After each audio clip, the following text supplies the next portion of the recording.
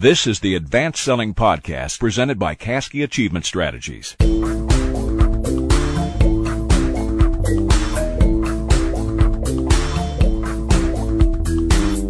The aim of this podcast is to help business sales teams grow their business with modern strategies and philosophies. Now, your hosts, Bill Caskey and Brian Neal. We're talking with George Grubb today. George is principal in the company G&S Research in Indianapolis, Indiana. And full disclosure, George and I have been friends and colleagues for the last couple of years, coffee drinking buddies. And in fact, we're sitting in a Starbucks today. So, George, welcome to the Advanced Selling Podcast. Thanks for having me, Bill. Give us a little bit about your company. I've been interested and fascinated with some of the work you do and a little bit of the types of companies you work with. Well, we started our company back in 1995. And kind of a classic story of working for the big corporate structure and seeing an opportunity or a gap and deciding to create a company to fill that gap. At the core, we're a market research company, and we service primarily biotech and pharmaceutical companies, but basically healthcare-related organizations. And really the foundation or the genesis of our company was when I took a job in market research at Lilly as part of a management rotation. I had never taken more than a class or two in undergrad or graduate school in market research, so I didn't know much about it. But I came in, sat down at my desk the first day, saw the whole back wall of my cubicle lined with reams and reams of data. And I turned to the guy who was handing over the job to me, and I said, what is this? And he said, well, this is a big tracking study we're doing with a particularly large organization. I go, well, what do you do with all this data? He goes, well, that's part of your job. You've got to sort through all that information. I'm like, I don't think I've got the skills to do that, never mind the patience to do that. Right. And what that said to me, I remember thinking to myself, why can't there be organizations out there that not only collect data to help answer business issues for us, but can also help us analyze and tell us what it means. And so about a year and a three quarters later, I left and started G&S Research. So we today, the simple answer is that our clients have information needs, and they want to address those needs with primary market research. We go out, help design that research, we collect it, we analyze it, and then we come back and say this is what it's telling you. Recommendations, yeah. Right. Yeah. Right. So the essence of your work is in the pharmaceutical, healthcare, biotech business. Mm-hmm. And I want to talk today about specifically one area, which I assume is just one area of what you do, and that is the sales teams of these companies and what you are finding customers want from sales teams. So number one is the content around that. Number two is, why do you think it's important that sales organizations know what their customers want? Because I don't think too many organizations go out and spend a lot of money on research to find out what their customers. I mean, there's customer satisfaction research, but that's really not what you're talking about here, right? No, there might be some of that, but I mean, you're hitting on. I think you don't even have to follow pharmaceutical. As long as you pick up a newspaper every so often, you're going to read something about pharmaceutical sales representatives, and it's not very positive. There are a lot of organizations out there right now that commit almost all their time to getting physicians to close their practice access to sales reps. That industry it's completely changed. I mean, I'm feeling older every day, but I'm certainly not quite over the hill. And when I got into pharmaceuticals in the late 80s, it was still what I call kind of the old model. It wasn't that difficult to knock on a doc's door, get in, get access. You didn't necessarily need appointments. You could have a conversation. Quite honestly, it was more ripe for relationship building. Throughout the 1990s and into this new millennium, it was really kind of dubbed the arms race, which meant that a lot of the larger pharma companies just went through massive additions to their sales force. As an example, when I was at Lilly, I remember we had our first ever national sales meeting, and I think we had just over 2,000 reps. Today, Lilly's reps are easily triple that. But that happened industry-wide, and I think if memory serves me correctly, over about a 5 or 6 year period, the amount of reps out serving physicians in the United States more than doubled, from like 50,000 to over 100,000, which is a problem when you look at the number of physicians over that time frame, grew only about 8% or 9%. So you could say that certainly pharmaceutical companies had a hand in what I would call kind of the deterioration of the perceived value of a sales representative. Today, if I remember some of the data, upwards of like 40-50% of all primary care offices are closed, no access at all to sales reps. So that's a trend upward, correct? It's definitely a trend upward, yeah. I mean, you see that more so in urban areas, less so in suburban and rural areas. But so it's a challenge. But I think what has kept there from being a tipping point in the industry, and by tipping point I mean seeing one of the large pharma companies go through a massive reduction of sales reps, is that it still has an incredibly high return on investment. So while there are a lot of numbers out there to suggest that the average call costs this, the average rep, when you throw in everything, how you comp them, costs whatever, the return on investment is still humongous. But it is an industry that's changing. And certainly those companies, they're on the forefront of change. And I would think some of the smaller companies may be better suited to lead that change, just because, not that they necessarily have less to lose, but they're certainly more nimble. They're more nimble. Flexible. Yeah. So let's talk for a minute about specific things. In our practice, we talk a lot about value. How are you valuable to your customer? Not just as a company, but as a human being, as a sales professional, because I'm convinced that if you don't see value in yourself, then their customer's certainly not going to see value in you. But what are you finding, doctors in general, but then we're going to extrapolate that to the general industry, what do you find they want from salespeople today? Not specifically, or just maybe some general areas of value that a good salesperson brings a customer. Well, there has been, like I said, there's been a lot of change more recently, and the good news, I guess, for me in that question is that a lot of companies are turning more towards primary market research to go out and ask their targeted customers, mainly physicians, that exact question. And the way that they'll frame it is, you have a lot of reps that call on you. Let's talk about those reps that you really view as superior. What exactly do they do that makes you dub them superior? And then, of course, you can flip that to say you probably have reps that are horrible. What are the behaviors? What are the things that they do or don't do? But the reality of it is, with the arms race over the last 10 or 15 years, reps were reduced to primarily a soundbite. The average conversation with a doctor is less than 2 minutes long. And if you're carrying 2 or 3 products in your bag, I mean, you can do the simple arithmetic and figure out that there's really no basis there for a conversation. And that as a rep, you're just trying to get that message in, drop some samples. It's really, really changed. I don't see how you can really answer that question from a pharmaceutical standpoint if, in fact, that's the extent of the dialogue that you've got with your customers. But I think the way that it's going bodes very well for sales professionals. Not all, but I think what's going to happen is that companies are going to start to, first of all, give their reps more autonomy. Today, from what we see, it's a lot of, you need to make 8 calls a day with doctors. You've got to get in and make a couple of pharmacy calls, blah, blah, blah. It's very simple reach and frequency metrics. As an example, I read a couple months ago that Merck was now turning to a policy that said, we're going to let our reps choose what they do and how they do it. We're going to pilot this, but essentially we're going to leverage the knowledge and the goodwill. You got bright people out there. I mean, I work with one pharmaceutical company, and they're very bright people. They are superbly intelligent, and they're not what I would consider the traditional rep, sales rep organization. They're very bright. They're very caring. They really see themselves as problem solvers. They get a little bit more time than 2 minutes with the doctor, but not much. Right. Well, I like that term, problem solver, because I think that's the way it's really going to go. Yeah. At the end of the day, a physician practice, it's a business.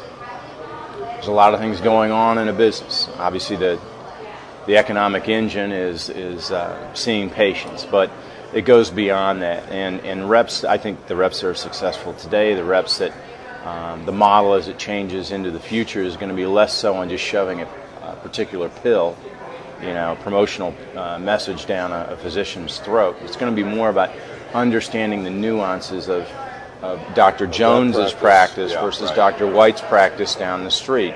Now you've got the influence of managed healthcare. You've got varying patient populations. You may have differences in resources. One may have a full office staff, the other one does not. There are a lot of nuances about each physician's business, and I think successful sales reps have that mindset, which also means that you have to be willing to sit back and at times go, is this really the best decision for my customer? Really more of a consultative approach. That's the way I believe the model has to go. I really do. That's a huge shift, though. I mean, the idea, I've got quotas on number of calls, I'm getting pressure for scripts probably, just like any sales organization puts pressure on the salespeople, and now you're telling me, and I agree with you, but now you're telling me, let's not be so quick to sell something, let's make sure it's the right fit, and those two are just like at odds with each other. I know it's the right thing. I totally agree with you, and that's why, the proof's in the pudding. Yeah. I'm going to have to wait to see how that evolves, but looking at it from a rep perspective, I remember a soundbite with some focus groups we were doing with reps a couple of years ago, and I remember this younger rep saying in the group, what scares me most is, as the sales model, if you will, evolves, I'm concerned that the skills that got me hired aren't necessarily going to be the skills that they're going to be looking for in the future. That's profound. It's very profound, because I do think that if I want to go out and just get a quick boom message, minute, 2 minute, I need someone who's just very, very good at getting the door open, finding that crease, getting that doctor for 60 seconds. That's a skill set. Yeah. That's a skill set. And but that isn't necessarily going to be the types of skills that you're going to be looking for in the rep of the future. That, combined with the fact that I don't think you're going to need as many, points towards potentially a lot of change over the next few years.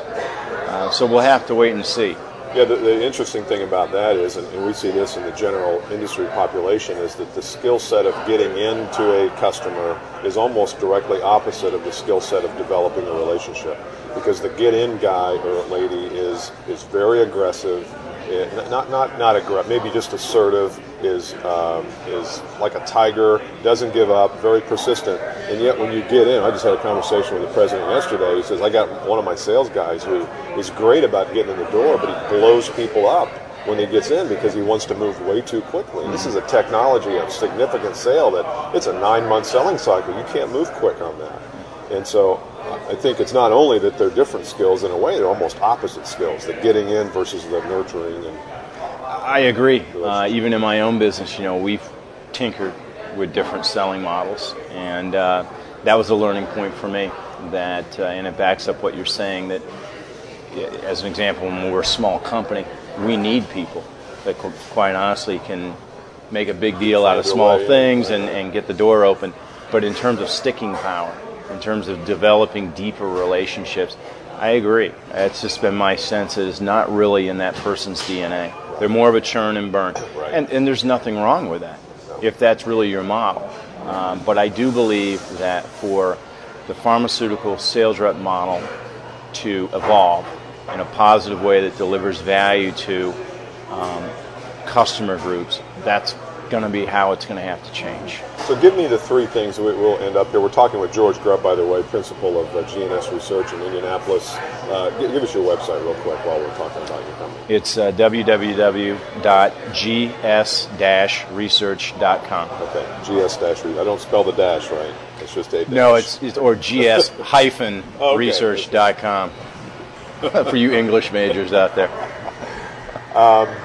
Give me three things that and try to take yourself out of pharma, although I'm sure you'll use pharma as a context for this. The three things that the rep of the future you think they really need to be good at. And I'm sure there's more than three things, but in the time we have, just give me three skills, three competencies, three whatever nuggets that a listener can say, 1 and 2 I'm pretty good at, but you're right, George, I really need help on 3. What are 3 competencies of the future sales professional? If I had another 5 minutes, my answer could slightly change. But off the top of my mind, I think that the sales rep of the future, regardless of what industry you're in, is going to have to be stronger analytically. The world is data, and data moves at a very, very fast rate. Data is very, very accessible. some of the data out there is extremely good and extremely insightful. So I do believe that sales representatives of the future will have to have stronger analytical skills. Knowing good data when they see it, how do I analyze it, what do I do with it, how do I fuse it into my decision making, those types of things. That's good. So not only having an analyst on staff, you think they need to be good at it because they're sort of the value provider, and if they are always taking it back to someone else to analyze, then how much value you're going to hire a high school kid to do that? Yeah, I mean, certain industries are more data rich than others. True. I come from an industry that's extremely data rich, but if I use that as a surrogate for other industries, I'm just seeing more data becoming more accessible. Analysis, yeah. Exactly. And I don't think that you have to be a PhD in statistics, but I do think gone is the day where it's, here's your phone book, Al, go out, go forth, meet people, shake hands, introduce your product. Yeah, right. There's more to it than that. I think the rep of the future as well will have to be able to prove themselves thinking-wise from a macro level as well as a micro level, and think within the context of individual customers, but also looking more at a macro level.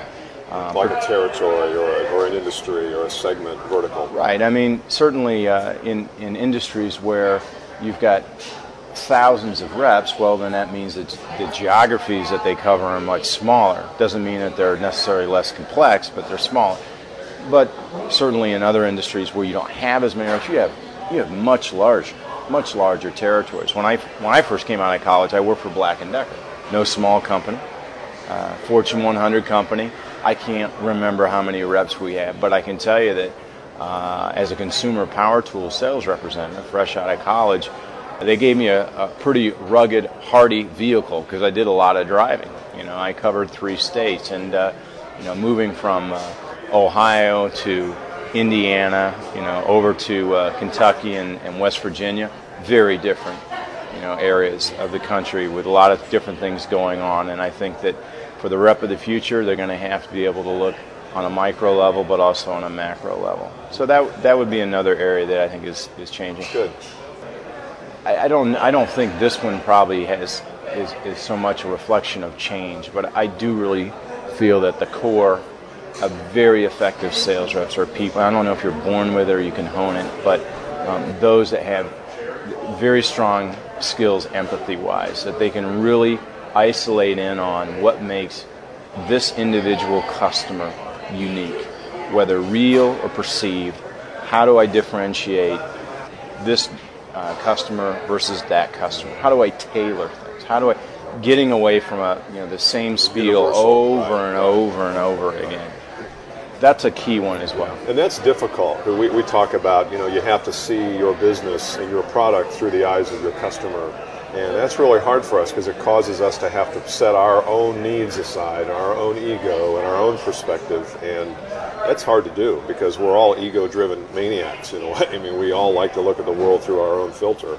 Right. And I've always said that, if you're in a high-ticket sale, like $100,000 and above, and the lifetime value of your customer is high, after your first call, you should go design the brochure. So don't bring in the house brochure on the first call. After your first call and you find out what the customer's problems are, pains are, issues are, go design the brochure. So the second time you come in, the brochure speaks directly to him. Mm-hmm. And people are like, "Oh, crazy! You can't design a brochure." Well, you have a template, but one brochure for everybody doesn't work, or one set of expressions, or like you say, one pitch to everybody is just not the way it works. Right. And if that's the best you can do, then you're going to be mediocre at best. I think that bandwidth too is probably going to change a little bit. In other words, this will be the last time I relate it back to my industry, pharma. But if what I read about how pharma is going to evolve is true, what that means is that the rep of the future will have to be able to relate at a physician level, but also a managed care executive level, a boardroom level. I mean, you start to think about the profile of that person, the skill sets of that person, to be able to communicate effectively across very different groups that look at the business very, very differently. Because who calls on one point today? Nobody just calls on CEOs. I agree. They're calling everybody, and you got to be not a chameleon, because that implies that but you've got to be adaptable. Yeah. And you got to have different messages for those people. Yep. I agree. I totally agree. Talking to George Grubb, principal of G&S Research in Indianapolis. George, any final parting nuggets of wisdom? Because I know you always hold a few nuggets of wisdom back until... Bill, you can't tee me up with that. It's 8 o'clock in the morning. I've only had one cup. You are buying the next cup of coffee, I might add. But let's keep the tape recorder running. No, this has been enjoyable. Any final words of... Maybe wisdom is not the right word, because that really puts pressure on you. I just think if you're a sales professional today, I mean, in some respects, you either look at a lot of what's going on as a threat or you embrace it. While I'm not quite on the front lines of selling as much as I used to, although I will say that I am kind of getting back more into it for my company a bit this year, viewing it, embracing change, and taking on an attitude, a positive attitude towards that, I think is the right way to go about it. I think it's very exciting times. I'm excited for my industry, noting that there's going to be a lot of turbulence and there's going to be a lot of unrest and challenge. But in the end, I believe it's going to be a model that evolves and gets better. And I think as a sales rep, you either view that as I'm going to be an outdated piece of machinery, or it's a chance for me to figure out how I can adapt and evolve and become a stronger professional. So I think it's part mindset and coming at it from an optimistic, let's embrace change and let's take this down to my level and how I can be more effective in what I do is healthy. We had a situation yesterday. It came up at a meeting, and one of my clients, I'm trying to get them, and they're actually doing more diagnostics up front. So now, instead of just going in and pitching a product after 10 questions, they're actually going in and selling the diagnosis for several $1,000s. And this diagnosis is extremely intense. It's rigorous. It requires them to talk to a lot of people in the organization. It requires them to get a lot of data. It requires them to look at their current systems to see how they're working. And this company's been around, fairly successful.